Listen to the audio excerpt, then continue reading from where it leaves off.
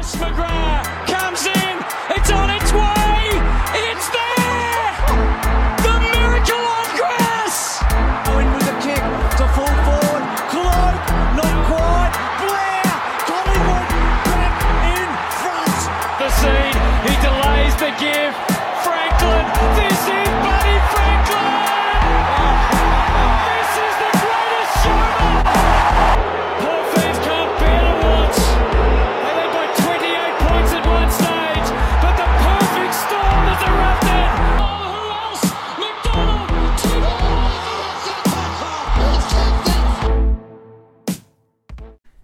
Man, doesn't it feel like we just had like the first few rounds of the footy season and we're already going into round 20? Only a handful of games left until we get to finals, and it's already things are really coming down to crunch time, especially with what happened in round 19.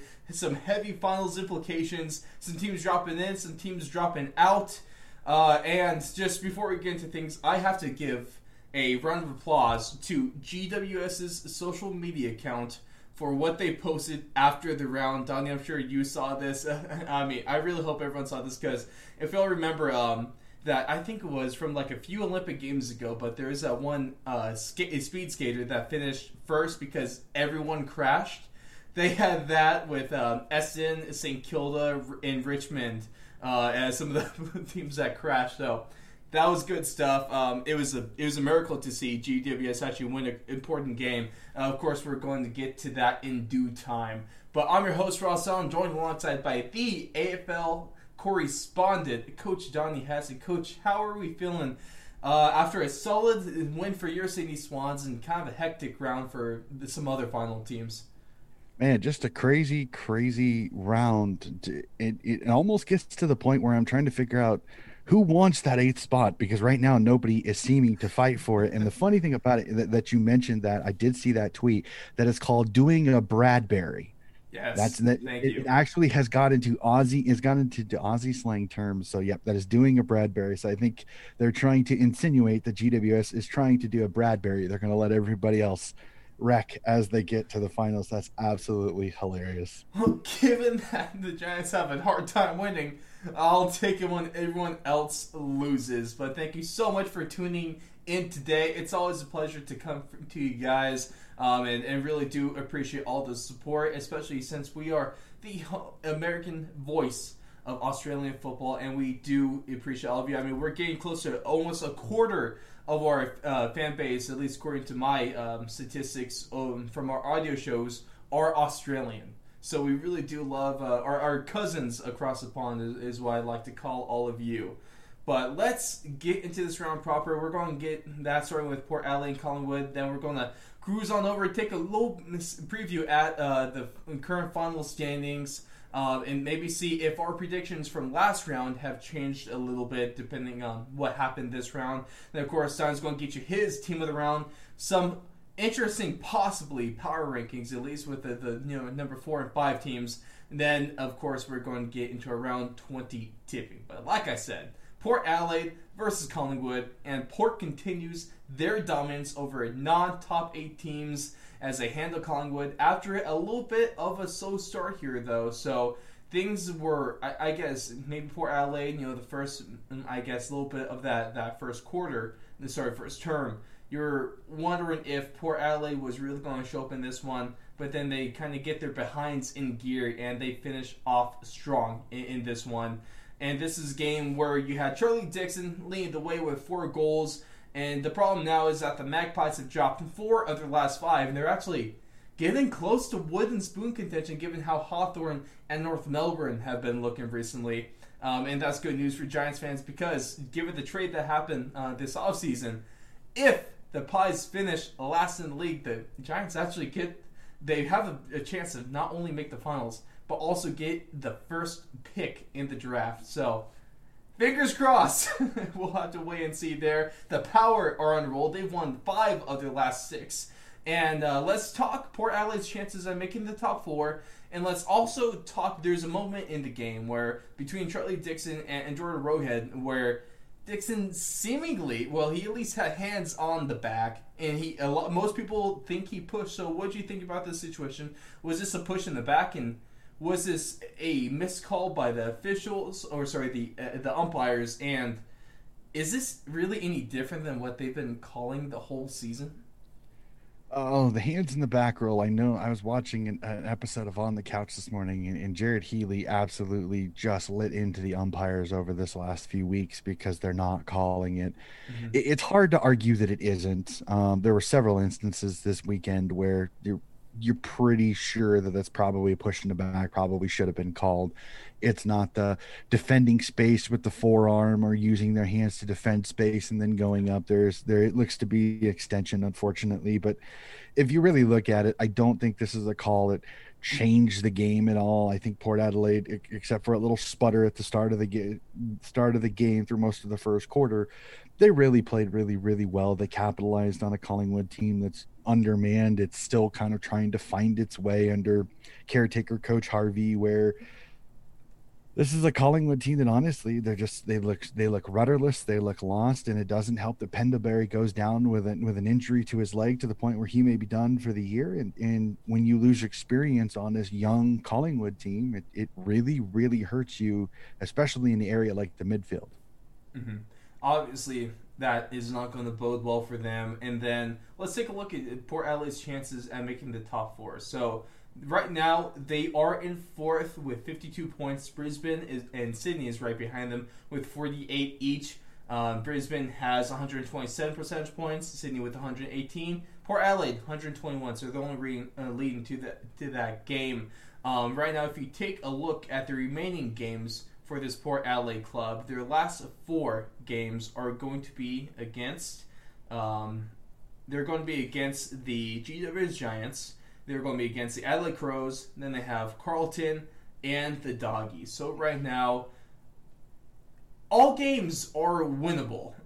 I think they're going to be the favorite in at least 3 of these 4 games. And we'll have to see, depending on what they do in these next 3 rounds, how they're going to look against this Doggies team in terms of who might be favored to win. So, realistically, I think Port Adelaide could... It's a 3-1 is manageable, and if they see expectations, they could finish out the season 4-0. Then if you look at Brisbane, they got Gold Coast, Hawthorn, Freo, and West Coast. So this Brisbane team could finish. I think a 4-0 finish for them is a little more realistic than Port Adelaide finishing 4-0. And then with Sydney, right now we have listed, and you got Essendon, North Melbourne, Gold Coast. Do you think that, I mean, obviously they're at risk of falling out. It looks like, given the what we see from Brisbane and Sydney, Port Adelaide seemingly has to win out. I don't know if they have to win out because they do have that nice little game gap between them and Brisbane and Sydney. So they do have that fallback gap, which you would say, looking at their 4 games left, the Doggies is probably that mulligan, that game that you most likely would see them not winning. GWS, Adelaide, Carlton, if you just look at it right now, you would think they should be favorites in all 3. They should win all 3. They win those 3. That Doggies game, I don't think is going to be super impactful when it comes to if they make the 4, because I think they'll already be there. It may be for, can they move up to potentially 3rd or 2nd if the Doggies or Melbourne stumble. So I think Adelaide has got a really good foot in here, but you just never know. The showdown between them and Adelaide is always tough. GWS is a team, again, we've kind of harped on it all year. They're a Jekyll and Hyde team. You never know what game you're going to get. Are you going to get a Swans game where you start off great and you fall apart, or a game like this where you fall behind early and then you come roaring back to win it late? So we'll really have to see. I would right now pencil Port in at 4, but I'm not going to pen them in because you just never know. I mean, they drop 1 to GWS. They get a little rattled. They go into that Adelaide game almost feeling like they have to win the next 2 to at least hold the opportunity to stay in 4th going into that Doggies game in the last game of the season. A little bit of pressure on them, so we'll see if they could almost live up to it, overcome that, and end up with a really solid spot being at the top 4 of the ladder. The next game, I mean, speaking of the ladder, let's talk about a team that's almost out of the basement of the ladder, and that is the North Melbourne Kangaroos. They took on Carlton this round. And although it was a really solid game until halftime. Then as soon as that the siren to start the second half happened, the Roos really just took they took command of this game. They took over, and Carleton had no answers for them, is what it seemed like. If we saw, just looking at the difference between the second term and the third term, Carleton was 5-6. They end up after 2. They end up 5-10 after 3. Then the Roos 5-4 after 2, 12-6 after 3. So that third term was a huge turning point in this game, obviously. And that also helps, like, when you have the Roos, I mean, you kick 7-2 in the third. And let's talk about Nick Larkey having a career game, kicking 7-1 in this one. Fantastic stuff from him. It almost reminiscent of Josh Bruce putting on the show when he kicked 10 goals earlier this season against this team. So he really tried to pull all the tricks out of his hat. And we just got done talking about David Teague possibly saving his job over the last couple rounds. It might be a risk now after losing to the last team, to the team at the bottom of the ladder. Well, everything that I keep hearing, this internal review could be officially set and given to the board as early as this week. Oh boy! And I agree that the timing of this loss is absolutely the worst possible timing. Now, do I think this loss is going to cost him his job? No. Do I think the overall outcomes of this season with a team that, again, I think a lot of people looked at as a potential finals team. I say potentials with air quotes here because I didn't mind this team, but again, I had question marks. How are some of these new players going to be able to assimilate into the group? But unfortunately, I agree with some of them. I think Teague's days are numbered. I think he maybe sees the end of this year, and I think he gets his walking papers. I hate seeing another coach being let go by Carleton after Bolton being let go not too long ago. But this is a Carleton team with its list you would think is a finals contender that should be playing for finals, that should be in finals contention. And this loss to a Roos team that, I mean, you lose this game to the Roos team from earlier this season and got absolutely trounced by the Duggies, it looks even worse. But this is a very vastly improved Roos team, considering since round 12, this is one of the best contested teams in the entire competition. I mean, there's no arguing. North Melbourne is one of the toughest teams in the competition since round 12. Noble has got his guys going. Like I said a few weeks ago, and I still agree with this, you don't want to play North Melbourne right now because they are an absolute pain in the you-know-what. They play physical. They have a ton of kids that are just getting more and more confident the way they play. They've still got one of the best rucks in the league in Goldstein, one of the best midfielders in Cunnington. They are a matchup nightmare. So beware, teams in the finals. If you get North Melbourne, they're going to make you work. This North Melbourne team has completely transformed themselves from the beginning of the season until this point. And honestly, I'm really thankful for that because early on I was trying to compliment this Roos team, seeing that maybe they're better than what people think just because of how tough and tenacious that they play. They never give up. So, I mean, kind of like attuned to the Swans. I do appreciate them for giving me a little bit of credibility and let me be a little bit right on this one. And also, they're just everyone loves an underdog, right? And so this is a fun team to root for, especially if you're not like a fan of either. It's always fun to see a team like this pull off like what they did against West Coast, now what they did against the Blues. And speaking of, I guess, underdog teams and ones that at least I like to root for, let's talk about Gold Coast and their game against Brisbane. And although I was rooting for Gold Coast in this one, maybe to make things a little bit crazy, the Brisbane Lions are able to end their 2-game losing skid. They get their first win since losing Hipwood to that torn ACL.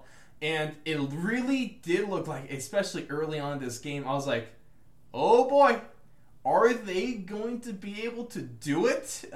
Because the Suns got to a solid start in this one.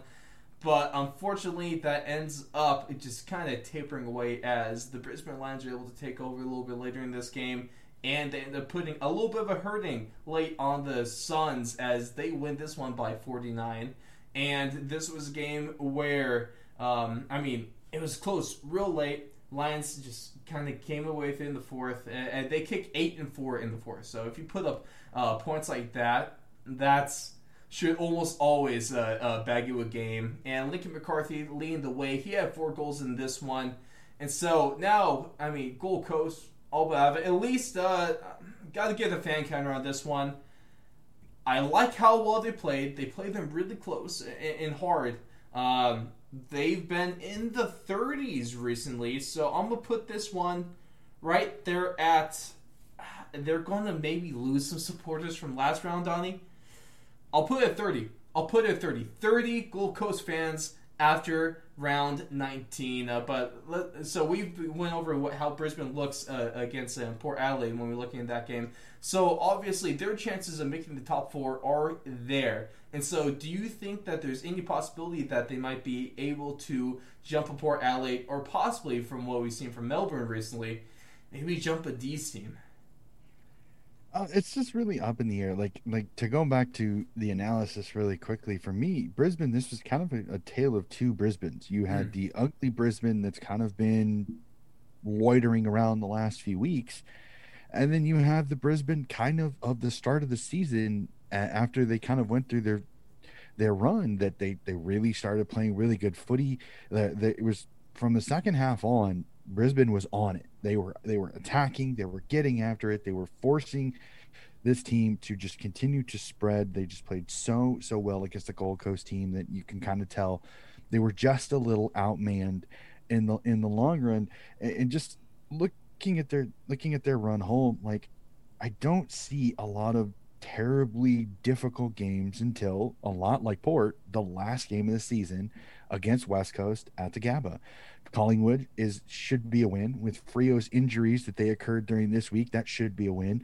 You face lonely Hawthorn this week. Hawthorn is difficult, so you're not going to count this as an automatic win, but you should win this game. That's 3 in a row. That guarantees you the 3. That puts all the pressure on Port, and it sends you in a game at the Gabba against West Coast with a chance. If you win and the Doggies knock off Port, you can slip potentially into that 4th spot. We'll really have to see. I think Brisbane's really going to have to hope Port falters before then, because if they get to that final week and they wait for that, then it's going to come down to percentage. Yeah. And we'll have to see how that kind of goes on with some of the games there. There's some good percentage booster chances for both teams in that 4-game stretch as well. Honestly, I think the 4th is going to end up coming down 2 percentage points. Honestly, I wouldn't be surprised if you see maybe even a 3-way tie between Port Adelaide, Brisbane, and Sydney for that one. So you're going to need to really put up some points on this one and win by a lot. And honestly, wouldn't that be crazy, having 3 teams tied for 4th and having all that come down to percentage points? That would make it for some damn good TV in the last round of the season. So I guess we'll just have to wait and see about that one.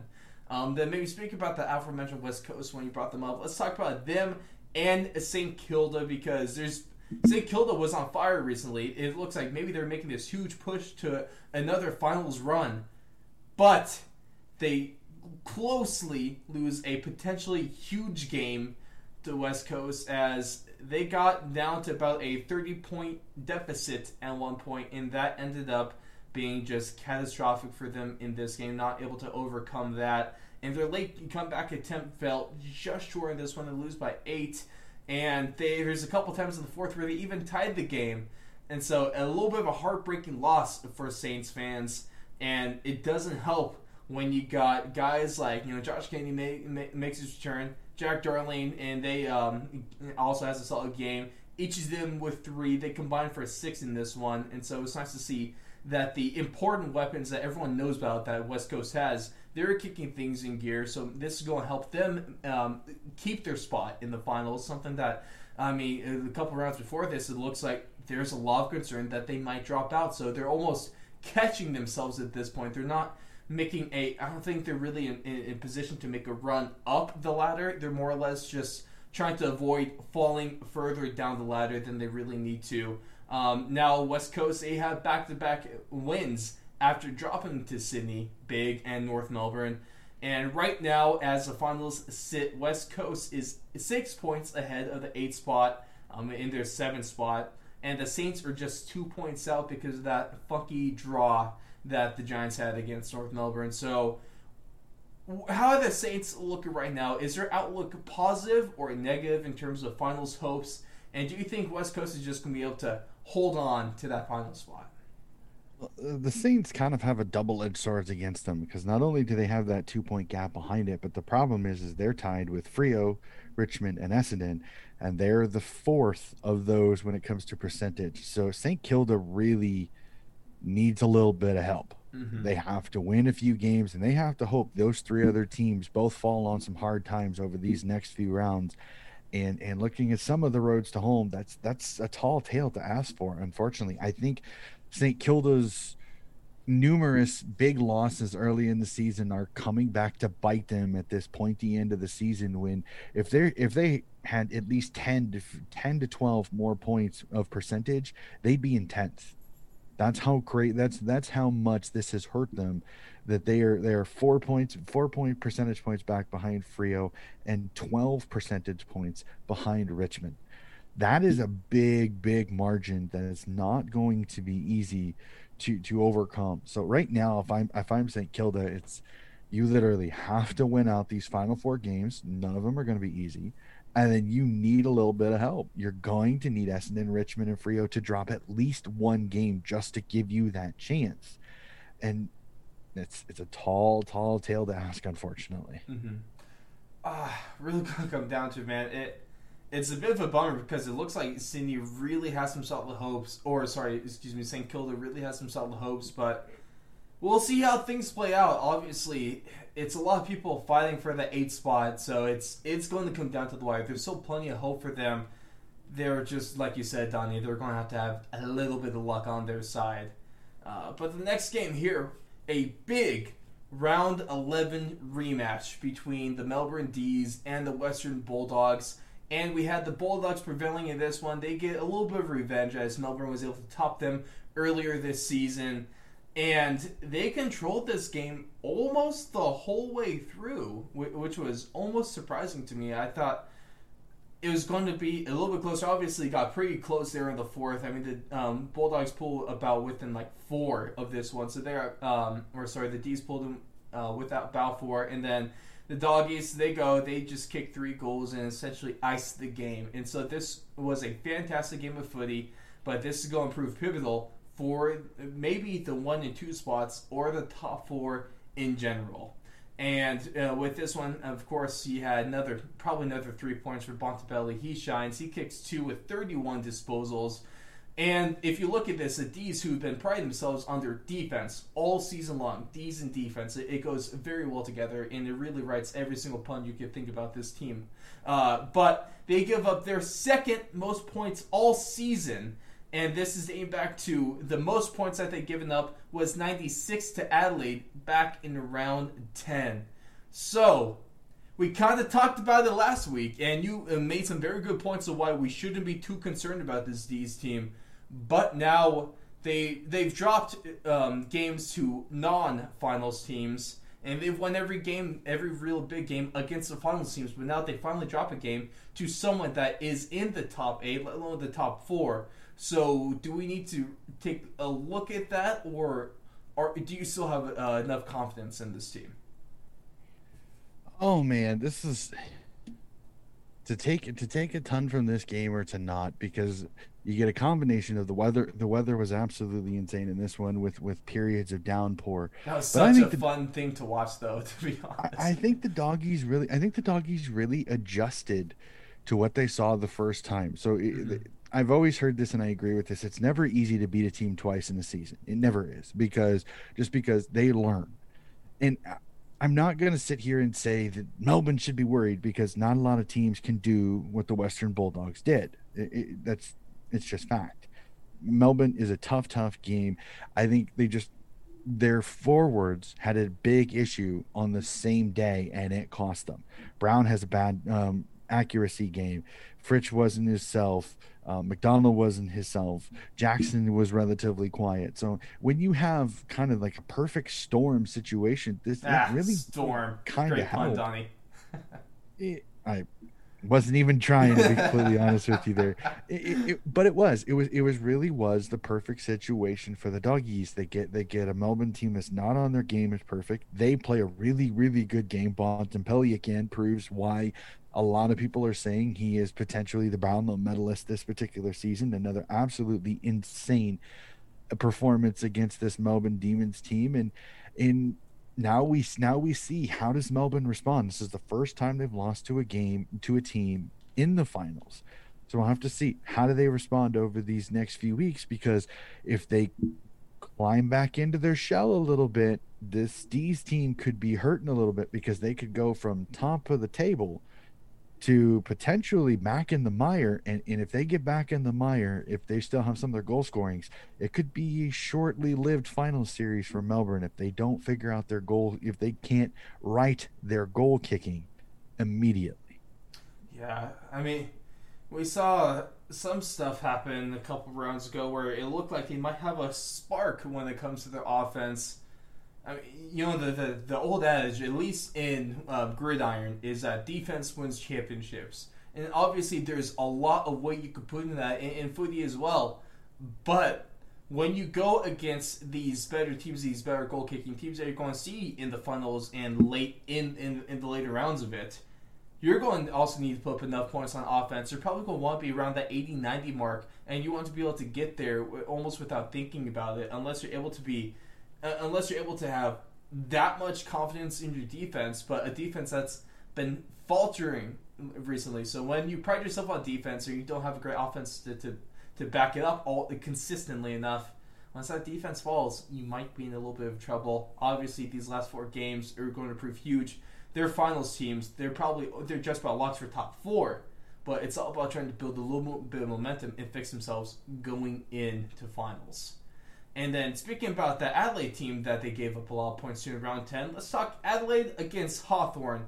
And this was a game where both teams have been shaky recently, where, I mean, Hawthorn was on a streak and then they kind of dropped a little bit. Adelaide has just been weird this whole time, especially without Taylor Walker. But what would you know, Donnie? In Big Tex, he makes his return to the team, and the Crows put up their second most points all season, most since round 1. And this is just a game itself. A really fun, solid, close game throughout. A lot of excitement here. And I wasn't even, didn't have too much into this game. Obviously, not a lot of finals implications, but just from a game of footy, man, I was on the edge of my seat for this one.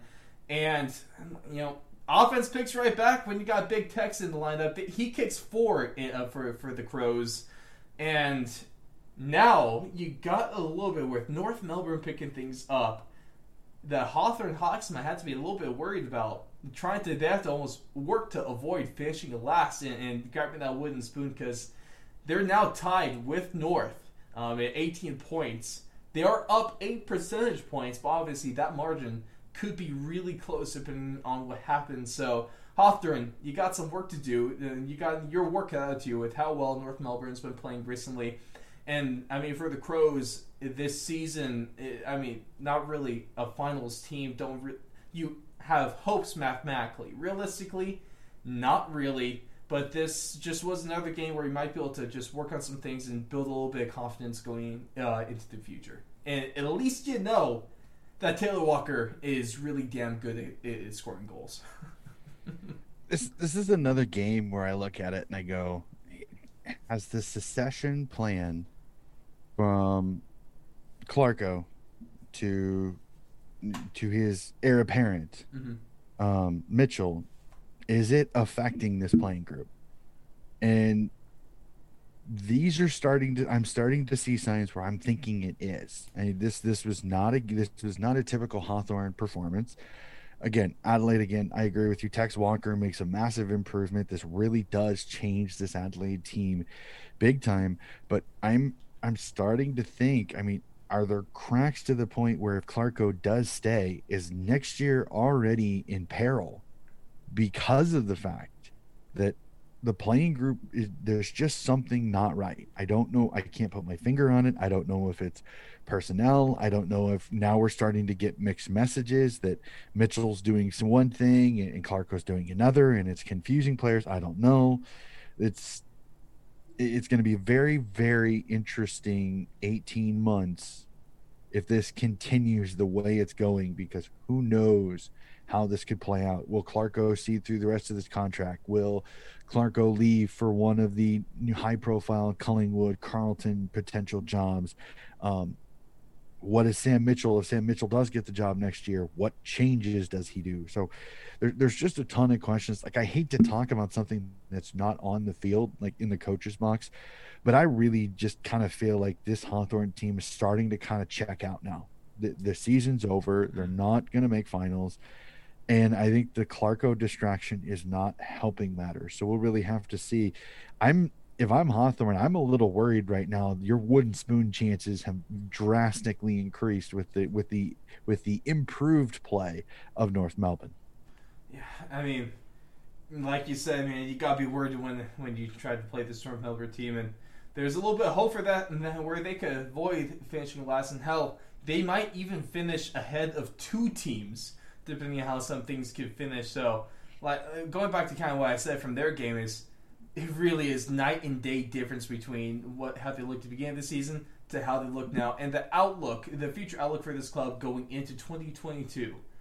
And now here we go, Donnie.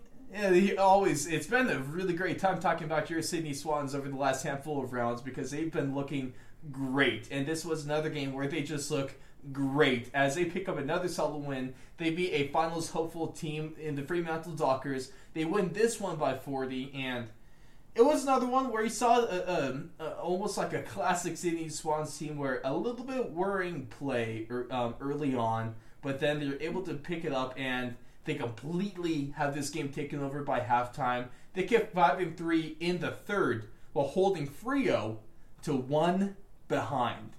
So when you kick 33 points and you limit the other team to 1, that's going to sway things in your direction, and that's always going to look great. And let's take a look at Isaac Heaney leading the way this way. He kicks 5-1, 22 disposals. He looked so damn impressive this round, and it's not like he was the only one that looked great, because Buddy Franklin, he kicks another handful in this one, of course. And if you're looking at 27 more to go for 1,000, it's not looking too great in terms of maybe getting 1,000, but obviously probably not going to get 1,000 by the end of the playoffs. Imagine he kicks 7 goals around until finals. Wouldn't that be great? But hell, Sydney Swans, they look primed to make a deep finals run at this point in time. And given the finals, we might be able to see Buddy get this mark. And so that would be just absolutely fantastic. And then if you take a look at the Fremantle Dockers, just 2 pivotal stats in this one that kind of show why they absorbed such a loss in this one, is that this was another game where they kicked more behinds than goals, and this is their 13th game this season where they do so.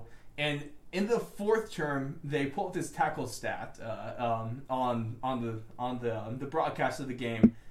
In their 50 tackles, it was the Swans with 25 to Fremantle's 1.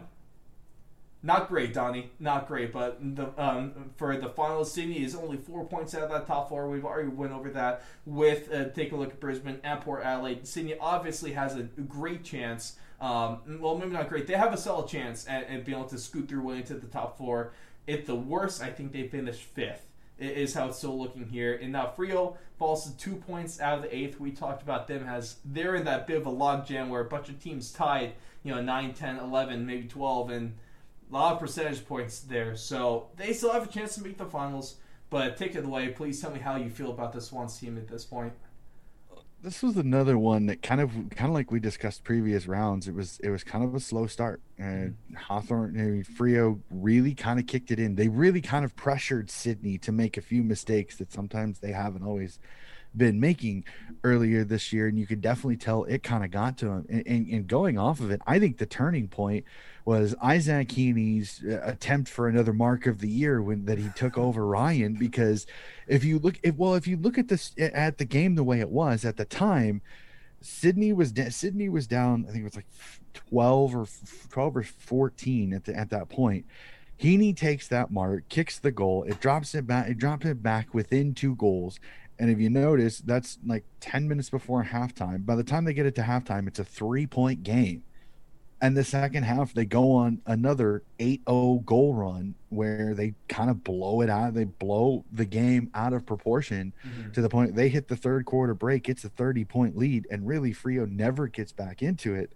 And then to compound all of that issue is Frio loses Michael Walters to a hamstring injury and loses Nat Five to another shoulder dislocation. And he has surgery. He's done.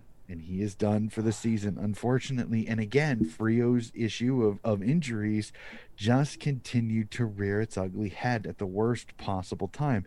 Darcy is fighting through his knee injury that I think he's got. I think at the end of the season, I wouldn't be surprised if he has surgery.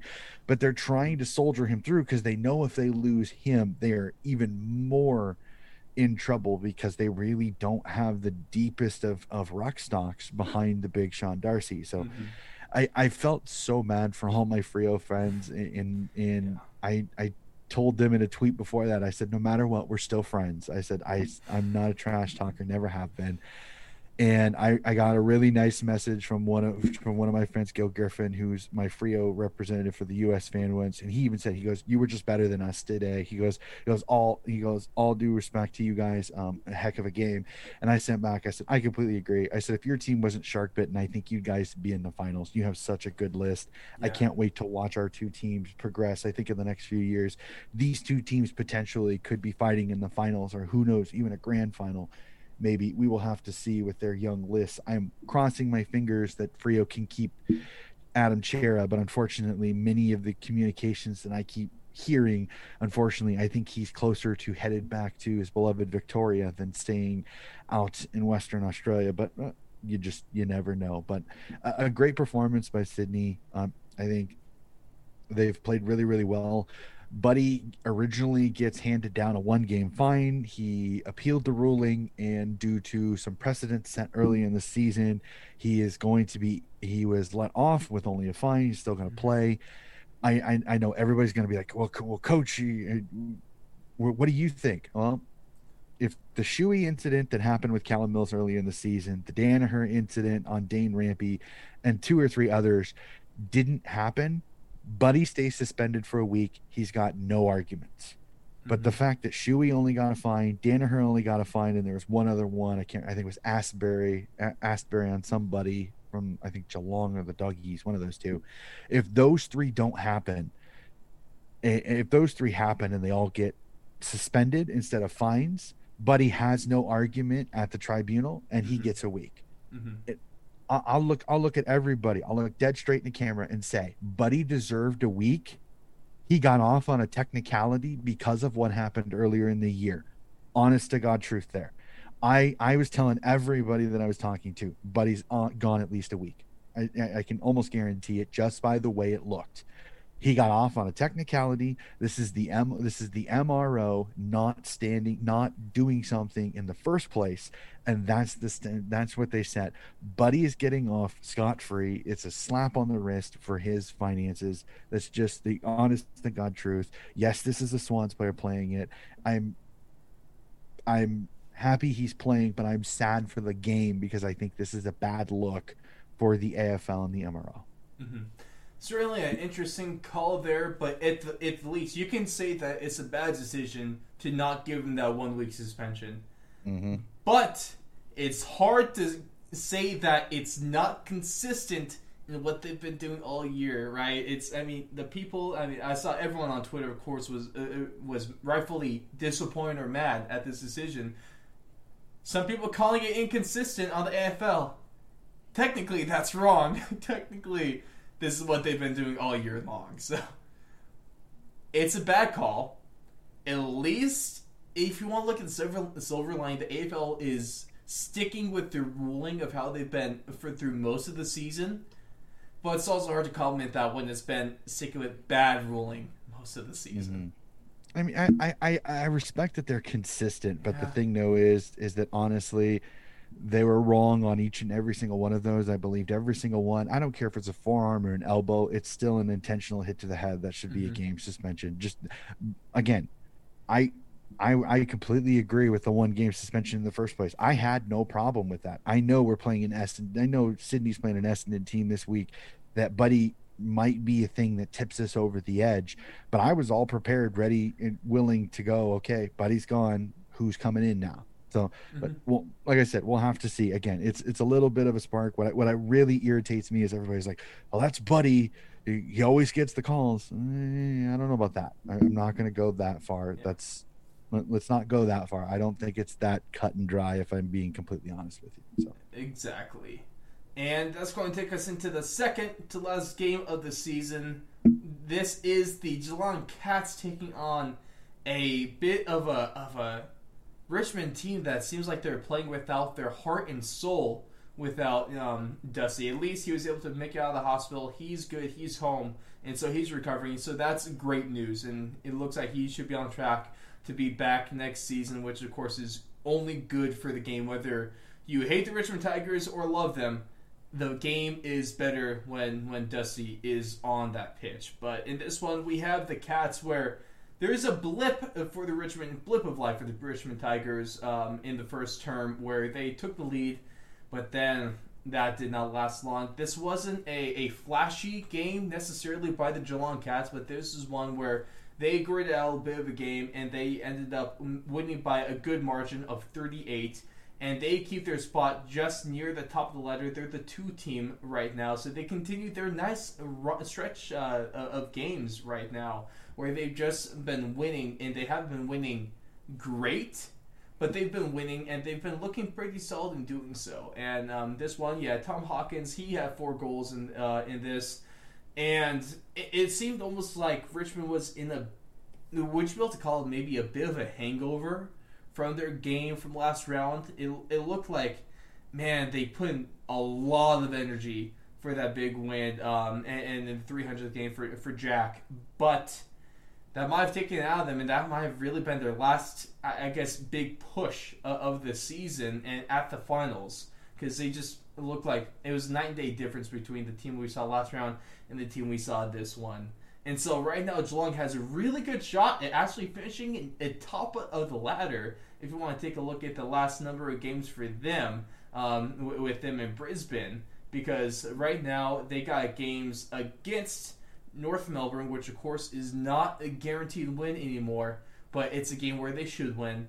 A GWS game where it's not a guaranteed win, but it's another game where they should win. You can say that for St. Kilda, and then you have a tough matchup at the last round of the season with the Melbourne Demons, and so that might just really make or break that team, whether they're going to be in 1 or just another spot in the 4. And then if you look at their competition right now, the current number 1 team, the Doggies, is that the Bulldogs have Adelaide, Essendon, Hawthorn, and Port Adelaide. So it looks like the Doggies should be in the driver's seat for 1. They control their own destiny, obviously, but if they have a bit of a slip-up, I think the Cats have a good spot actually finishing number 1.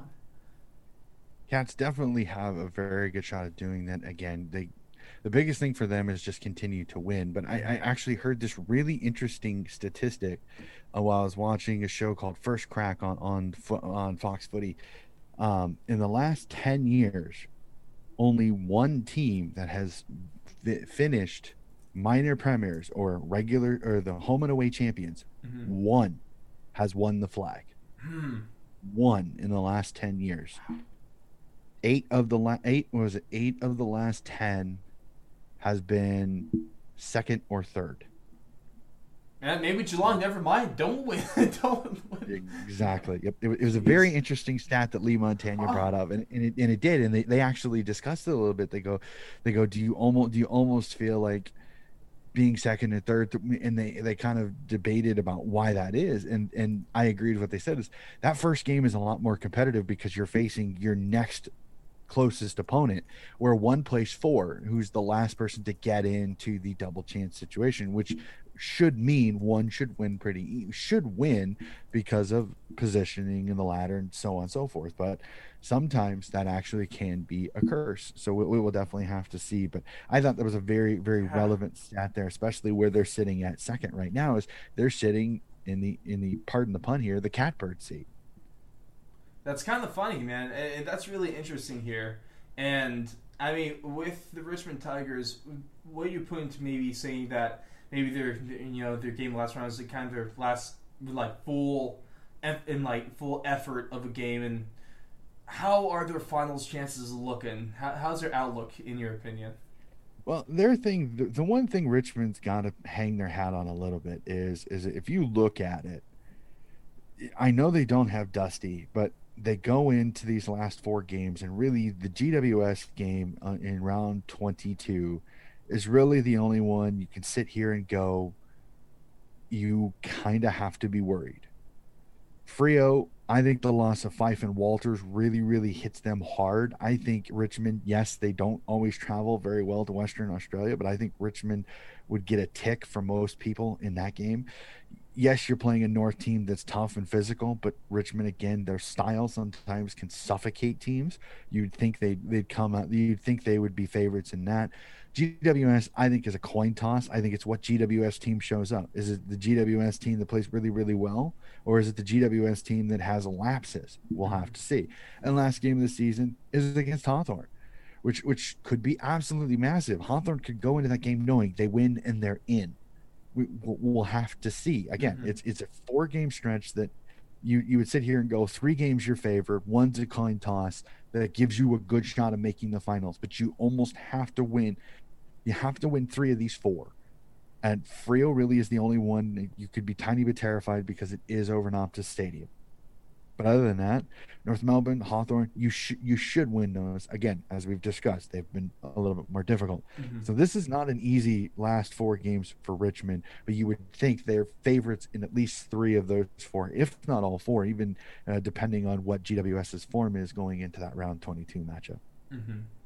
And I guess what better way to maybe take a look at their form than talk GWS and Essendon, as I mean, the Dons are able to break into the top 8 last round, and then they fall right back out as they lose to the GWS Giants. They kind of waste a huge opportunity, which is almost shocking to me because normally it's the Giants that are the ones blowing away huge opportunities. So it was a pleasant surprise for me. I wasn't complaining when I was watching this game. That's for damn sure. I was more just, I guess, taken aback. I was like, I mean, although, to be fair, it wasn't that great of a game of footy. It was, I mean, it wasn't bad, but it wasn't the prettiest of performances to watch. But at the least, one team finishes with more points than the other. The Giants get the win, baby. That's all that matters. And so I'm really okay with this one, especially with my little mini rant that I had to have last episode.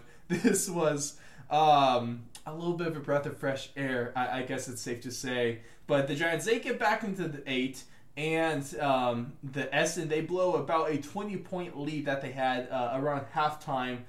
And now, if you take a look at the finals, realistically, each team likely has to win 3 of their last 4 if they want to have a really good shot at making the 8.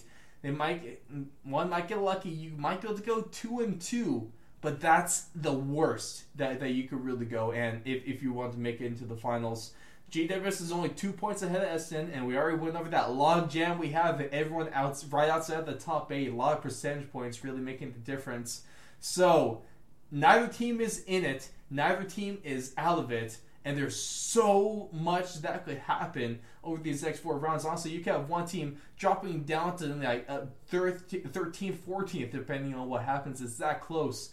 So they're really going to have to buckle themselves up because this game, in the grand scheme of things, it means nothing. Like, I really hope, I mean, obviously Essendon is going to pat themselves on the back for this one. Their coach came out and said that they're not going to go far in the finals with performances like this, which is nothing but true. And GWS not going to be able to make the top 8 maybe with performances like this in the last 4 games against some tough teams. So this is a game where if you're the Giants, you take a breath, you say, good job, we got these 4 points, but you got to put this one behind you as soon as possible and just try to get as better as possible. And hopefully next round, they correct me if I'm wrong, Diane, Toby Green's back, right? Yep, Toby Green is back That's in huge. hotel quarantine. That's huge. Now, to go off this game really was a tale of two halves. If you look at the first half, Essendon dominated the first half. This looked like a fifth quarter from the Swans GWS game, because it was the same thing the Swans did, was dominating. They were scoring points, but it was like the air was let out of the proverbial balloon at halftime, because GWS just took it. I mean, it was like the team swapped jumpers, because GWS was doing everything that Essendon was doing, and Essendon was doing everything that GWS was doing. Like 3 straight goals in the third. Exactly, and that it really tanked the way Essendon plays. And I agree with Essendon's coach. You're not going to go very far if you have these type of performances in finals. And it's not like Essendon is a lackluster team. They've got some players. They just did not have a very good game in this one, and they got burned by it, and it does keep Essendon back, and it does keep Essendon back in the mire when it comes to the finals. It doesn't rule Essendon out, but it definitely makes things more interesting, because that was your game against a direct opponent in the chase for the finals, and now you're behind them. So now you go in, yes, you got superior percentage over Richmond, Freo, and St Kilda. That's great, but you got to win games. And as we kind of stated, Essendon's run home is not simple. So they get Sydney this week. That really doesn't help them out very much. And then their last 2 games of the season aren't any more cakewalks. You get the last 3 games include the Western Bulldogs the week after Sydney, and then Gold Coast and Collingwood, which is nice, but you gotta hope that you don't fall far enough back that these final 2 games are basically meaningless.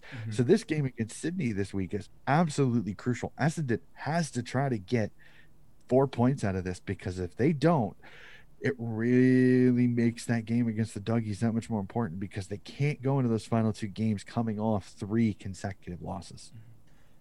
Call it a hot take, Donnie, but I'm just go on maybe a little bit of a limb and say that if they're going to get a base, you have to look right now.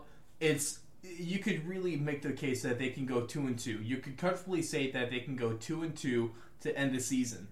I think if, like I was saying, you probably have to get 3 or 4 at least. I think their better chances actually against the Western Bulldogs than it is the Sydney Swans, given what we've seen recently. That's a big call there. Yeah. I would somewhat agree with that, with Alex Keith going down in that Bulldogs game, but they did have Josh Shackey step up and play really, really well. It all kind of depends on what type of Sydney they get, because you're going to get, it sounds like Callum Mills and Colin O'Riordan are both going to be out of hotel quarantine, or Harry Cunningham, my apologies. Huge for Sydney as well. I mean, both Sydney teams are finally recovering from that whole debacle that we had around the country. And their performance staff. So some people would say, well, for Sydney to win 2 games after all that debacle of losing players and performance staff and stuff like that, it's pretty impressive couple of wins. And now you face an Essendon team that they're reeling, and sometimes those are the teams that are the most dangerous when you step up against them. For absolutely, for sure. But I don't know, this Essendon team, just you can tell their youth is bothering them a tiny bit right now, because they're getting to that pointy end of the season, and this is when you need to be at your peak. And I don't know if they're getting weary because of their fast pace that they play or what, but I'm worried that they're just going to run out of steam just a few hurdles short of the finals this year. Mm-hmm. Oh man, really coming down to it, but that is essentially going to cap off another really interesting round of footy. I mean, we had some great action around the board. We had some kind of unquestionable games if we want to look at the actual play quality that we saw, but nonetheless, a lot of these games either were exciting or carried huge finals implications. So every game is a must-see TV at this point in time.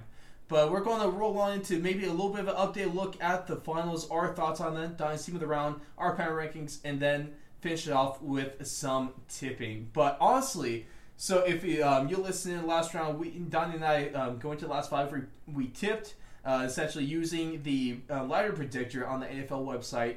to come up with what our top 8 looks like. And I've actually had some changes to the bottom 2 teams in this one, actually. So, I had a bit of a hot take with the Dons and St. Kilda making in, but given their disappointing performances, you could say, in round 19, that's actually shaking some things up a bit. If you look at the changes, I actually have the 7 and 8 is the Eagles and the Giants. Is that things change a little bit for you too? I really haven't played around with it, unfortunately, because I'll Donnie has out a busy myself. weekend, okay? I'll out Anniversary, myself. right? I had my 5th year man. wedding anniversary this last Saturday with my beloved wife. In fact, Yes. we're recording this on Tuesday because Monday we had a nice little fun day together. We you. kind of spent some time kind of celebrating our anniversary. But this is very, very interesting because, like I said, it all kind of depends on that run home. I'm leaning a lot towards maybe potentially seeing Richmond being the team that gets in at 8 instead of GWS, but we'll really have to see. I think that GWS. Well, that GWS matchup, Richmond game is round that's probably going to 22. determine the 8 spot, huh? That really could. I really believe so. If Essendon can't get out of their funk and win at least 2, if not 3 games these last 4, I think Richmond GWS, I think that game in round 22 could be basically a play-in game for the finals. Mm-hmm. Kind of crazy. Oh man, I'm really nervous about that game. Really excited about that game. Of course, I'm never going to celebrate an injury, even at the opposing team. But it is okay to say, I think it's fair to say that no Dusty Martin is going to bode really well for the Giants. With them maybe getting their full team back, they've kind of got to full strength over the last couple rounds. Toby Green going to be back, and so we could finally see maybe this complete Giants roster play together. And they have a few rounds where they might be able to do so. So this takes in 22. So they have two games where hopefully they'll stay healthy and not quarantined, that we could really start to see the mesh. And that is going to be huge for this game. And right now, I mean, obviously things change almost daily, but right now the game is slated to be at Giant Stadium. So, odds might be swinging in GWS's favor. That's going to be a huge one to look out for. But Donnie, let's cut it and let's head on into your team of the round. You had plenty of spots open in this one. I think this was maybe a little bit more of an open team of the round than we've had recently. So let's know what you got. This was a very, very interesting round because you had some big performances, especially in the forward, some absolutely massive performances here. So let's jump right into it. Team of the round 19. Let's start at our defenders. Mr. Reliable, Western Bulldogs, Caleb Daniels, 34 disposals, a goal, 9 intercept possessions, a goal assist, 6 score involvements, 6 marks, 5 clearances, 4 tackles, and 415 meters gained. We jump from there to Port Adelaide's Dan Houston, 21 disposals, a goal, a behind, 3 intercept possessions, 3 goal assists, 7 score involvements, 5 marks, and 613 meters gained. We jump to it. Collingwood may not have had a great game as a team, but this young man had a really good game. Collingwood's Jack Crisp, 30 disposals, 10 intercept possessions, 4 score involvements, 13 marks, 2 clearances, 6 tackles, and 353 meters gained. St. Kilda's Jack Sinclair, 22 disposals, a goal, 3 intercept possessions, 5 score involvements, 4 marks, 3 tackles, and 309 meters gained. I got to give this guy a little bit of love because he had an insane game in a loss. Melbourne's Jake Lever, 20 disposals, 15 intercept possessions, 5 marks, 2 tackles, and 363 meters gained. And one of the anchors in the back for this really good Geelong team is Tom Stewart. 25 disposals, 10 intercept possessions, 7 score involvements, 9 marks, and 421 meters gained. We jump to the ruck, and surprise, surprise, Mr. Brody Grundy from Collingwood. 27 disposals, 8 score involvements, 3 marks, 7 clearances, 2 tackles, 23 hitouts, and 248 meters gained. Not even a broken record either, Donnie. So Unfortunately, we just jump to the. just the best rock in the game. What you gonna do, right? It's really hard considering he is just another midfielder after he taps the ball down. That's with his athleticism. We jump to the midfielders and some really big performances here. We start off with North's Taron Thomas, 23 disposals, 4 goals, a behind, 3 intercept possessions, a goal assist, 9 score involvements, 4 marks, 5 clearances, 5 tackles, and 509 meters gained. Another Mr. Reliable in Coach Hess's team of the week is the Western Bulldogs, Marcus Bontempelli. 31 disposals, 2 goals, 4 intercept possessions, a goal assist, 8 score involvements, 3 marks, 10 clearances, 6 tackles, and 755 meters gained. Adelaide's Rory Laird, 36 disposals, 2 goals, 6 intercept possessions, a goal assist, 10 score involvement, 6 marks, 10 clearances, 5 tackles, and 518 meters gained. Sydney's Luke Parker, 30 disposals, 2 goals, 5 intercept possessions, a goal assist, 6 score involvements, 5 marks, 3 clearances, 3 tackles, and 390 meters gained. I got to give this guy some love. He played really, really well in this game. Frio's Adam Chera, 30 disposals, 2 goals, 4 intercept possessions, a goal assist, 8 score involvements, 9 marks, 4 clearances, 3 tackles, and 586 meters gained. We jump to the forwards. A lot of goals being kicked by our forwards this week. We start off Geelong's Tom Hawkins, 13 disposals, 4 goals, 2 behinds, 6 score involvements, 6 marks, 3 tackles, and 327 meters gained. The big man from Port Adelaide, Charlie Dixon, 11 disposals, 4 goals, 3 behinds, 7 score involvements, 4 marks, and 2 tackles. The goal kicker of the round, it's hard not to say this, North's Nick Larkey, 20 disposals, 7 goals, a behind, 3 intercept possessions, 13 score involvements, 8 marks, and 303 meters gained. Excuse me. St. Kilda's Max King, 13 disposals, 6 goals, a behind, a goal assist, 8 score involvements, 9 marks, and 333 meters gained. Brisbane's Lincoln McCarthy, 14 disposals, 4 goals, 2 behinds, 3 intercept possessions, 2 goal assists, 8 score involvements, 3 marks, 2 tackles, and 250 meters gained. And last but not least, rounding out the forwards is Sydney's Isaac Heaney, 22 disposals, 5 goals, a behind, 2 intercept possessions, 8 score involvements, 11 marks, 2 tackles, 403 meters gained, and one of the marks of the round with his sit and screamer on Luke Ryan. What an incredible, and I think really was the changing point for the Sydney Swans. To the bench, I'm going to give him a little bit of love. No, this is not rose-colored glasses. The Rucks representative on the bench is Sydney's Tom Hickey. 18 disposals, a goal, a behind, 3 score involvements, 4 marks, 5 clearances, 3 tackles, 21 hitouts, and 353 meters gained. Our defender is Adelaide's Tom Duday. 22 disposals, 11 intercept possessions, 3 score involvements, 6 marks, and 269 meters gained. Our midfield bench player would be West Coast Dom Sheed. 32 disposals, 2 goals, 6 intercept possessions, 10 score involvements, 6 marks, 7 clearances, and 446 meters gained. We'll give him some love. Mr. from Adelaide, Taylor Walker is our forward with 9 disposals, 4 goals, 5 score involvements, 6 marks, and 369 meters gained. And that, ladies and gentlemen, is my team of the week. Another good one, Donnie. I mean, once again, you really just never miss on that one. So, let's get into a little bit more of the possibly exciting stuff, maybe controversial, if you really want to say. I don't know. But for the first time in like 10 rounds, maybe, Donnie, we don't have the same 5 teams in the power rankings.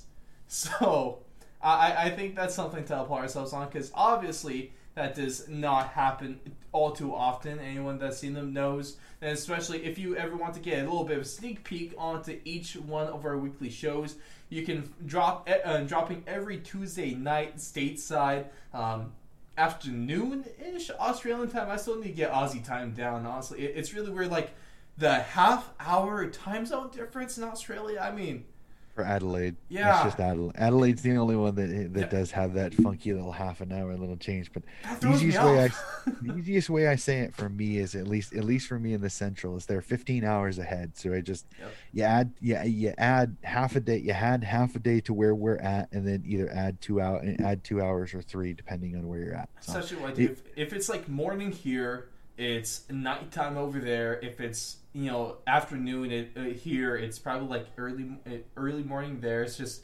like a little bit different, but a day ahead. It's really interesting.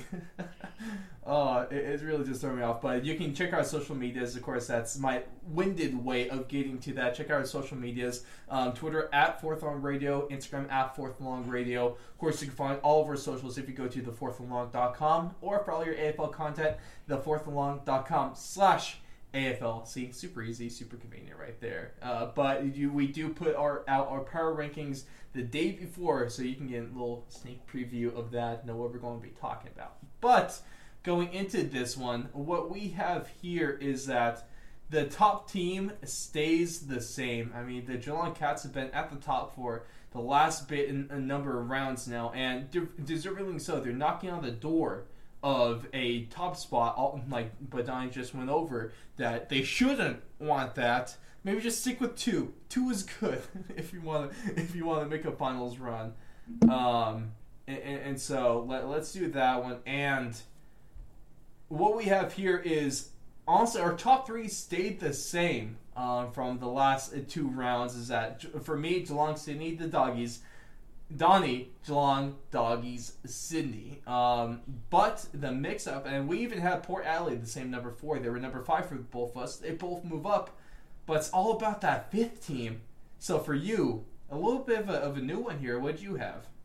I have the Brisbane Lions. I think their win, they kind of got themselves kind of stabilized. But the funny thing about looking at the form of all the teams there after Sydney is the form gets really, really funky. Like just going through it. Let's just run through the potentials here.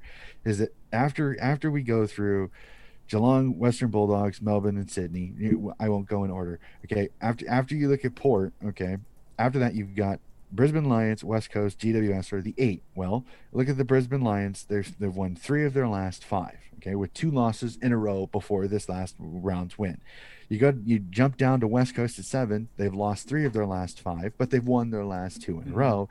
And then the GWS Giants have lost 3 of their last 5 with only 2 wins in their last 4 games. So there wasn't a lot of strength down towards 5th. So it was really kind of interesting because I looked at it, was Sydney and Geelong are both 4-0 in their last 4 and 4-5 and 4 out of 5 in their last 5. So, but for me, I can't. The big win of the Western Bulldogs over Melbourne, I couldn't really jump Sydney. Now, if Melbourne would have beat the Bulldogs, then I probably might have had Geelong, Sydney, Melbourne from there. But with Melbourne's 2 losses in their last 3 games and the draw, I could not keep Melbourne in the top 5 just because their form has really, really dipped. So I think that's really kind of my explanation is Brisbane won their last game. They've won 3 out of 5. Yes, they had those 2 losses in a row. But if you look at it, a draw and a loss is almost the same equivalent of 2 losses for the Melbourne Demons. Mm-hmm. And like usual, I really think like this 5th spot, what we've seen through most of the rounds is that trying to determine it, a lot of it's kind of splitting hairs. And so I did end up going with Melbourne. And it's just because they were 5. I don't think the Lions have done enough to maybe jump them. I mean, it's right there. Honestly, it could be 5A and 5B. I ultimately pulled the trigger and went with the Demons just because I ultimately I'll say it again. Kind of my logic is when I have like a bit of an impasse and I see almost like a tie between a couple teams, I just go with neutral playing field. Who do I have the most confidence in to win that game against each other right now? And it's the Melbourne Demons, but I mean, the Demons have another shaky game next round, whether it be shaky win or a loss or a draw, and the Brisbane Lions have another good game, then yes, I'm going to easily be able to put them ahead of them. But, I mean, they're neck and neck right now. I'm still a little bit I'm cautiously optimistic about this Lions team without Hipwood. They didn't look great in the 2 games after losing him, and they get the 1 win now. And so I think it's a huge game to see. Maybe they could get back-to-back wins without him, you know? That's going to improve a lot to me. But, oh boy, it's really coming down to it. It's really coming down to it, and that's safe to say, right? Oh, it's going to be an incredible last 4 rounds. I'm super excited. I'm crossing my fingers COVID doesn't mess with it too much, but thankfully it looks like we might be able to at least get the regular season, and we just got to hope that nothing changes. Mm-hmm. Thankfully, I think South Australia is coming out of lockdown. I think Melbourne is super, super close of coming out of lockdown themselves. So if we can get back to the point where at least four of the states that could play footy are all open, at least, I think that should bode very, very well for the finals. But I know that increased discussion now is that the potential that if the MCG cannot have at least 50,000, which right now is not anywhere close, mm-hmm. Perth and Adelaide are both now up potentially to host another out of Victoria Grand Final. Well, really, again, there's plenty of time. Grand Final? We'll have to see. They're still, from what I hear from some newsmates, is that if the AFL wants to start making plans for the Grand Final, they need to make a decision within the next couple of weeks. So we could find out if potentially the Grand Final is outside of Victoria again this season. Obviously, I would prefer if it does take place in the MCG. Purely, I mean, it's historic, it's tradition, and I am a sucker for tradition. Even though it might seem like I was going out of it when I suggested the possibility of overtime a handful of weeks ago. It might sound like that broke tradition there, but I love it ultimately. Like, I'm a huge baseball fan over here, and obviously it's a game that's soaked in tradition, and good old, don't mean to get on the baseball attention, but Rob Manfred's been trying to ruin it recently. But of course, that's a story for a different show. But if the second choice, the second option is Optus, that's not a bad venue to have that at. That's really not a bad backup plan. And I think the other thing too is that they're really looking at its crowd size. Mm-hmm. Plain and simply, the AFL's got to, if the AFL wants to make any money out of the Grand Final, they need as big a crowds they can possibly get. And right now, the MCG, you're not getting 50,000 anytime soon. No. Not at least in the next 2 weeks, unless they can make sure that they keep any COVID cases down to the point where they have 0 COVID cases for at least 2 weeks in a row. And I agree. If you cannot get at least 60,000 in the MCG, Perth is a really good option because you're going to get 60,000 in there. No matter if a Western Australian team is there or not, mm-hmm. you're going to get 60,000 there. Yeah. I can guarantee it almost. Yeah. So I know Victorians don't want to lose this game, but I don't want a grand final in front of an empty MCG. I want fans. I'm sorry. I want fans. And if that means the game has to be in Perth because you're going to get 60,000, I think many Australians and many Victorians should be amenable to the possibility that if you can't get 60,000, do it in Perth where you can get a full house. Exactly. But that's going to lead us to our round 20 tipping here. Let's cap this episode off with some predictions, and this is a bit of an interesting one here. Obviously, there's a handful of games that might be able to surprise some people and could go either way, and who knows, maybe some kind of upsets in terms of tipping here. But let's start things off. It's going to be St. Kilda and Carlton, and I mean, St. Kilda, their skid, it came to an end, but they played a really solid game, and Carlton, obviously not looking great after North Melbourne. I like St. Kilda in this one in Marvel. It could be a little bit closer. It could be a 2, maybe 3 goal game. But ultimately, I think the Saints revitalize their finals hopes in this one. Rowan Marshall is back. And when Rowan Marshall and Paddy Ryder play, the Saints usually win. I'm going to go with the Saints in here. I think Carlton is a train speeding off to an empty cliff. And unfortunately, I think they're going to take Coach Teague with them in that. Unfortunately, they are. I really wish this grand old club was not having the issues that they have, but right now they are an out of control train headed for a very high cliff, and unfortunately the fall may be ugly. So I am going to tip the Saints on this one. Mm-hmm. And the next game is the biggest spread in terms of betting odds. We have the Western Bulldogs coming in at $1.08, and the Adelaide Crows coming in at a scorching $8. Oh. So if you want to tip underdogs, this is one hell of a game to spend some money on. Although I think there might be a better option than this one. But yeah, I'm taking the doggies at Mars almost every day. I think there's a chance where, with Taylor Walker back, you never know how many points this LA team could put up. The Western Bulldogs did give up a hefty margin to a D's team that isn't known for offense. So it could actually end up coming between maybe a couple goals. I like the doggies still, but don't be too surprised if the Crows are actually able to push this team a little bit. I'm gonna pick the doggies in this one, especially considering I think this game is, with this game still being in Victoria. I have a hard time. This Crows team is just they are struggling right now. They're not playing really good footy. I think the doggies are playing really, really well. I'm very fascinated to see how does Josh Shackey keep his spot, and does he continue to play back now that Alex Keith will be out for several weeks. I think the doggies win. I think the doggies will play really, really well in this one, so I'm really excited. I'm just hoping the Crows can keep it close. Yeah, I have a little bit of confidence that they might be able to just pull that one off. But honestly, maybe if I want to give you a sneak preview of my underdog tips of the round that I put out typically every Wednesday or Thursday, just depending on maybe when games are. This is going to be one of them. We have going up to Tassie. We have the North Melbourne Roos take on the Geelong Cats, and kind of going to what I was saying about the Cats earlier in this show, how they've been winning games, and they've been winning games by decent margins, but they haven't looked fantastic. And although that's hardly a knock on them, calling the team not fantastic isn't really discrediting them too much. But even how North has been playing, they have the ability to catch some teams off guard. So if you're going to bet a tip on underdog, I love this one. I'm going to go with the Cats still, but you got to keep an eye out on this game.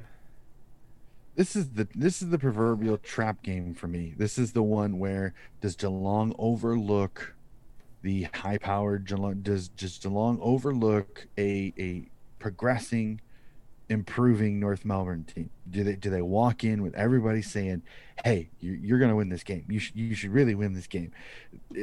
Does it bounce back? Does it really, really hit them in the face in this one? I think the Cats should win this one, but keep an eye out. North Melbourne has just been so pesky.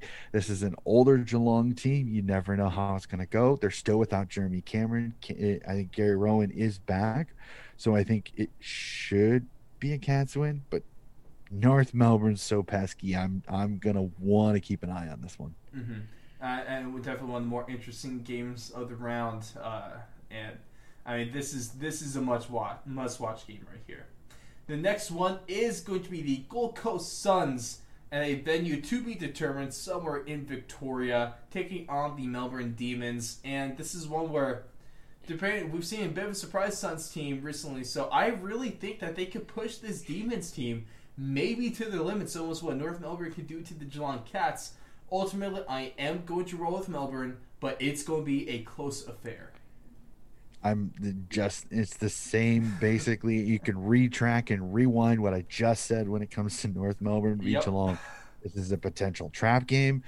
Gold Coast is playing better. The D's potentially could be on the road. They have not completely rolled out Metricon Stadium potentially, but it's all the traveling between Queensland and Victoria and cases and everything like that. So there's still a ton up in the air. The D's should win this one, but the Suns are just going. I think they are going to give some headaches to this D's team, but I think D's win it. But this could potentially be very, very close. Mm-hmm. Oh boy, I'm excited about those two games. One that I might be a little bit less excited about, but nonetheless interested in, of course, is the Collingwood Magpies and the West Coast Eagles. And going off of recent form of the last couple rounds, you got to pick the Eagles in this one. Although it does depend on what Eagles team you get. If you get the one we've seen recently, they should be able to win this game handily. If you get one of the ones where it's like the one that showed up against Sydney or North Melbourne, maybe a Josh Kennedy-less team, you're going to have some issues. I will tip the Eagles in this one, though. I'm gonna tip the Eagles in this one, but this is the game that always seems to get me. West Coast on the road at the G, Right. against a potential team that can give them headaches. Grundy and Nick Natanui is always an incredible ruck battle. I always look forward to when these two face each other. These two bulls of the ruck ring are absolutely outstanding to watch. This will be what midfield benefits from the winning of the ruck battles. If Nick Nat starts to get up on Grundy because of his size and athleticism, I think the West Coast Eagles should win this one. But man, this is 3 games in a row where I'm sitting here going, man, this is ripe for an upset. Mm-hmm. And one where it might be ripe for an upset as well, depending on what kind of Dons team we get. If they can go out there to the Gabba and maybe punch the Swans in the mouth from the start and hold on after said punching of the mouth, yeah, they could take this game. But given, the returning players, as you mentioned, for Sydney, and how well they've been looking, between Isaac Haney, between Tom Papley, between Buddy Franklin, and the hosts of other guys that have been producing a great volume, this should be a game where Sydney solidifies their spot in the finals and keeps that hope alive for a top 4 spot. And Essendon might be hoping on some losses this round to keep them in the hunt. Well, this one's going to be a fun one because this is a rematch of round 4 where Sydney only won by 3. This is a really keep your eye out one for it, but here's a couple of caveats. Buddy was not playing at the time, so Buddy was not there. So this is going to be a little bit different. There have been a few lineup changes. I think I've said it before earlier in the episode. It is never easy to beat a team a second time. I'm going to tip Sydney, but Essendon, just there's something about them this season. I just don't want to give up on them. I think they are going to give Sydney headaches because of some of the height and athleticism that they have on this team. I don't think with Jones being out, I think that kind of uncomplicates Sydney's issues in the back line, but we'll definitely have to see, how does Mills and Cunningham come back? Are they full strength? Are they full fitness because of the fact that they've had to isolate? Yes, they've been given treadmills and they've been given running, but they've had to do it in their own hotel room. So we'll have to see, how is their fitness? How does Mills and Cunningham, if they do come back in straight away, how do they assimilate back into the team? And will we see any fatigue issues with these two players if they do come back? Obviously something to keep an eye out for. Great point there. We'll see how it affects them. And then up in Tasmania, we got the Hawthorn Hawks and the Brisbane Lions. And, this is another game. I'm just going to say again, another game where Hawthorn might play the Brisbane Lions competitively. I do ultimately like the Lions, and for the Hawks, this is another game where they get really... There's potential where North Melbourne's able to jump the Hawks in this one. And the Hawks might be the bottom team at the end of the round. It could be close. Probably won't happen, but there's a decent chance. Trap game number 4. Because again, I a lower base team that's playing okay footy against an upper team that I think a lot of people are going to sit there, pat them on the back and go, well, you should win this round. Shouldn't be much of a problem. And these are the games that usually bite you. It is at University of Tasmania Stadium, which the Hawks play really, really well. But I'm not liking the vibe on this club right now, especially since the whole Clarkson Mitchell transition, whatever it's supposed to be. I'm still kind of confused on that myself. I'm going to tip the Lions on this one, but this is another one I will be keeping my eye on because the potential for an upset is ripe on this one. And then the next game also has a little bit of potential. The last 2 games have potential for upsets here. This whole round has potential for upsets. There's no lock game, so this is... I don't really bet on most sports, and I would never be able to bring myself to bet on the AFL. Just almost guaranteed to lose money. At best, you might wash. But we got the GWS Giants taking on Port Adelaide in a pretty big matchup for either team. Port Adelaide, with the chance that they lose this one, they might lose out of the top 4. The Giants need to win this one, likely if they want to stay in the top 8, or they have a bunch of other teams lose. But honestly, the Giants are going to fall out of the top 8 if they lose this game, actually, because if you take a look, Fremantle and Richmond, more than likely one of those teams is going to win that game. Obviously, got thrown the potential for a draw. But more than likely, GWS loses, they drop out. So this is a big one for them. They are going to be, I guess, the home team right now. It's still in a to-be-confirmed venue in Victoria. So obviously things are going to change the closer we get to the game. But ultimately, I'll take Port Adelaide in this one. But returning Toby Green could really spark this Giants team. And maybe they get their rear ends on check and they kind of feel the heat from the hot seat and maybe get onto a pace to sprint to these finals in the last 4 games. I agree with you. The return of Toby Green, but it's kind of like what I said with Mills and Cunningham. What Toby Green are you getting? Are you getting a Toby Green that's underdone a little bit? We'll have to see. But the thing I look at it is, I agree with you. I'm going to go with Port because Port is getting healthy. Rosie's back. Butters is back.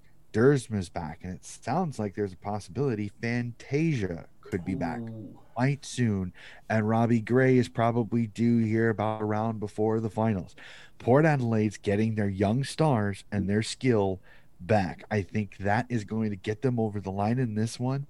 So I'm going to tip Port, but this for me is game of the round. If GWS plays the game that they can, this is going to be an almighty cracking game of footy. I cannot wait to watch this game this weekend. And then the last game of the round, we can head on over to Optus. Possible location for the grand final this year. And it's certainly going to be a super interesting matchup in terms of finals implications for the Fremantle Dockers and the Richmond Tigers. And even with the injuries, obviously either side has taken a handful of injuries that have been just kind of devastating to either team. But I'm going to take the underdog in the Fremantle Dockers in this one. I think they might be able to pull it together enough, and a little bit of that Optus magic might lead them to win in a potential spot in the top 8 at the end of the round. Now, I'm going to go with Richmond in this one, and there's 2 massive reasons why. And unfortunately, I did discuss them during no Nat Fife, season done with a shoulder injury, and no Michael Walters. 2 of your best players on the Freo Dockers that were healthy, both out for this game.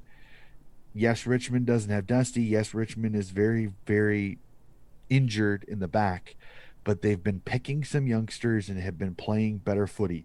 I think that the voodoo of Optus Stadium is not as strong this round because you're playing a Freo team that is injured. They're still fighting injuries. And if Darcy is not fully healthy, I think Nankervis has a big game in this one. I think Richmond just has a little too much. I'm sorry, Knockers fans who know me very well. I really want to tip them, but losing Fife and Walters in that game against Sydney, I think might be a death blow, unfortunately, to Freo's final chances, because I think those 2 losses are absolutely gigantic. Obviously, no, Nat Fife is going to play a huge role, but it might not be as big of a loss as some people might think, at least when it comes to the scoreboard, because Nat Fife, at best, has been fairly iffy this year when it comes to goal kicking in accuracy. So, goal-wise, he might not hurt this team too much. But obviously, there is going to be a hole that's going to be hard to fill. It's always hard to fill a role of a player like Nat Fife, though. So that's always fair to say. But, ladies and gentlemen, that's going to do it for our tipping and our round 19 coverage. Thank you so much for sticking with us all the way to the end, and we really do appreciate all of your support. So this is another round where it's going to be crazy, and also just got to wish Donnie and his team, the Des Moines Roosters, good luck in their games this weekend. Of course, going to be a fun set of them. Hopefully you guys are going to be rocking those just super nice. I mean, honestly, better than some AFL teams who wear those red jerseys that you guys got there. So, man, I love that. Best of luck to you this round. But if you could, your thoughts in one word or phrase about round 20, what is it? Oh, we said it so many times. We said it 4 times. I think the word of the round could be trap. Yep. Because you've got 4 potential massive trap games for teams that are in the finals right now, facing lower bottom 4 teams that they're in, as some would say, and for the college basketball fans over here for us in the U.S., they are in the upset alert. That I know that there's that possibility. We just don't know. And thank you for the good luck for the Roosters. We only have one game this weekend. Kansas City is coming up here. We'll probably play a full game. So keep an eye on my social medias at Coach Hess 40, both on Twitter and Instagram. Hell and yeah! Instagram. Fresh to the platform. I know, it's just really, really, really awesome. In fact, I know if you looked at it, I actually got a like from the official Sharon Instagram when I put out. Look at you. I put out my yellow Sharon, so I thought that was really, really cool. Oh, yeah. For that. So it'll be a fun weekend. Watching the footy and playing the footy is always great. So it's going to be a great time.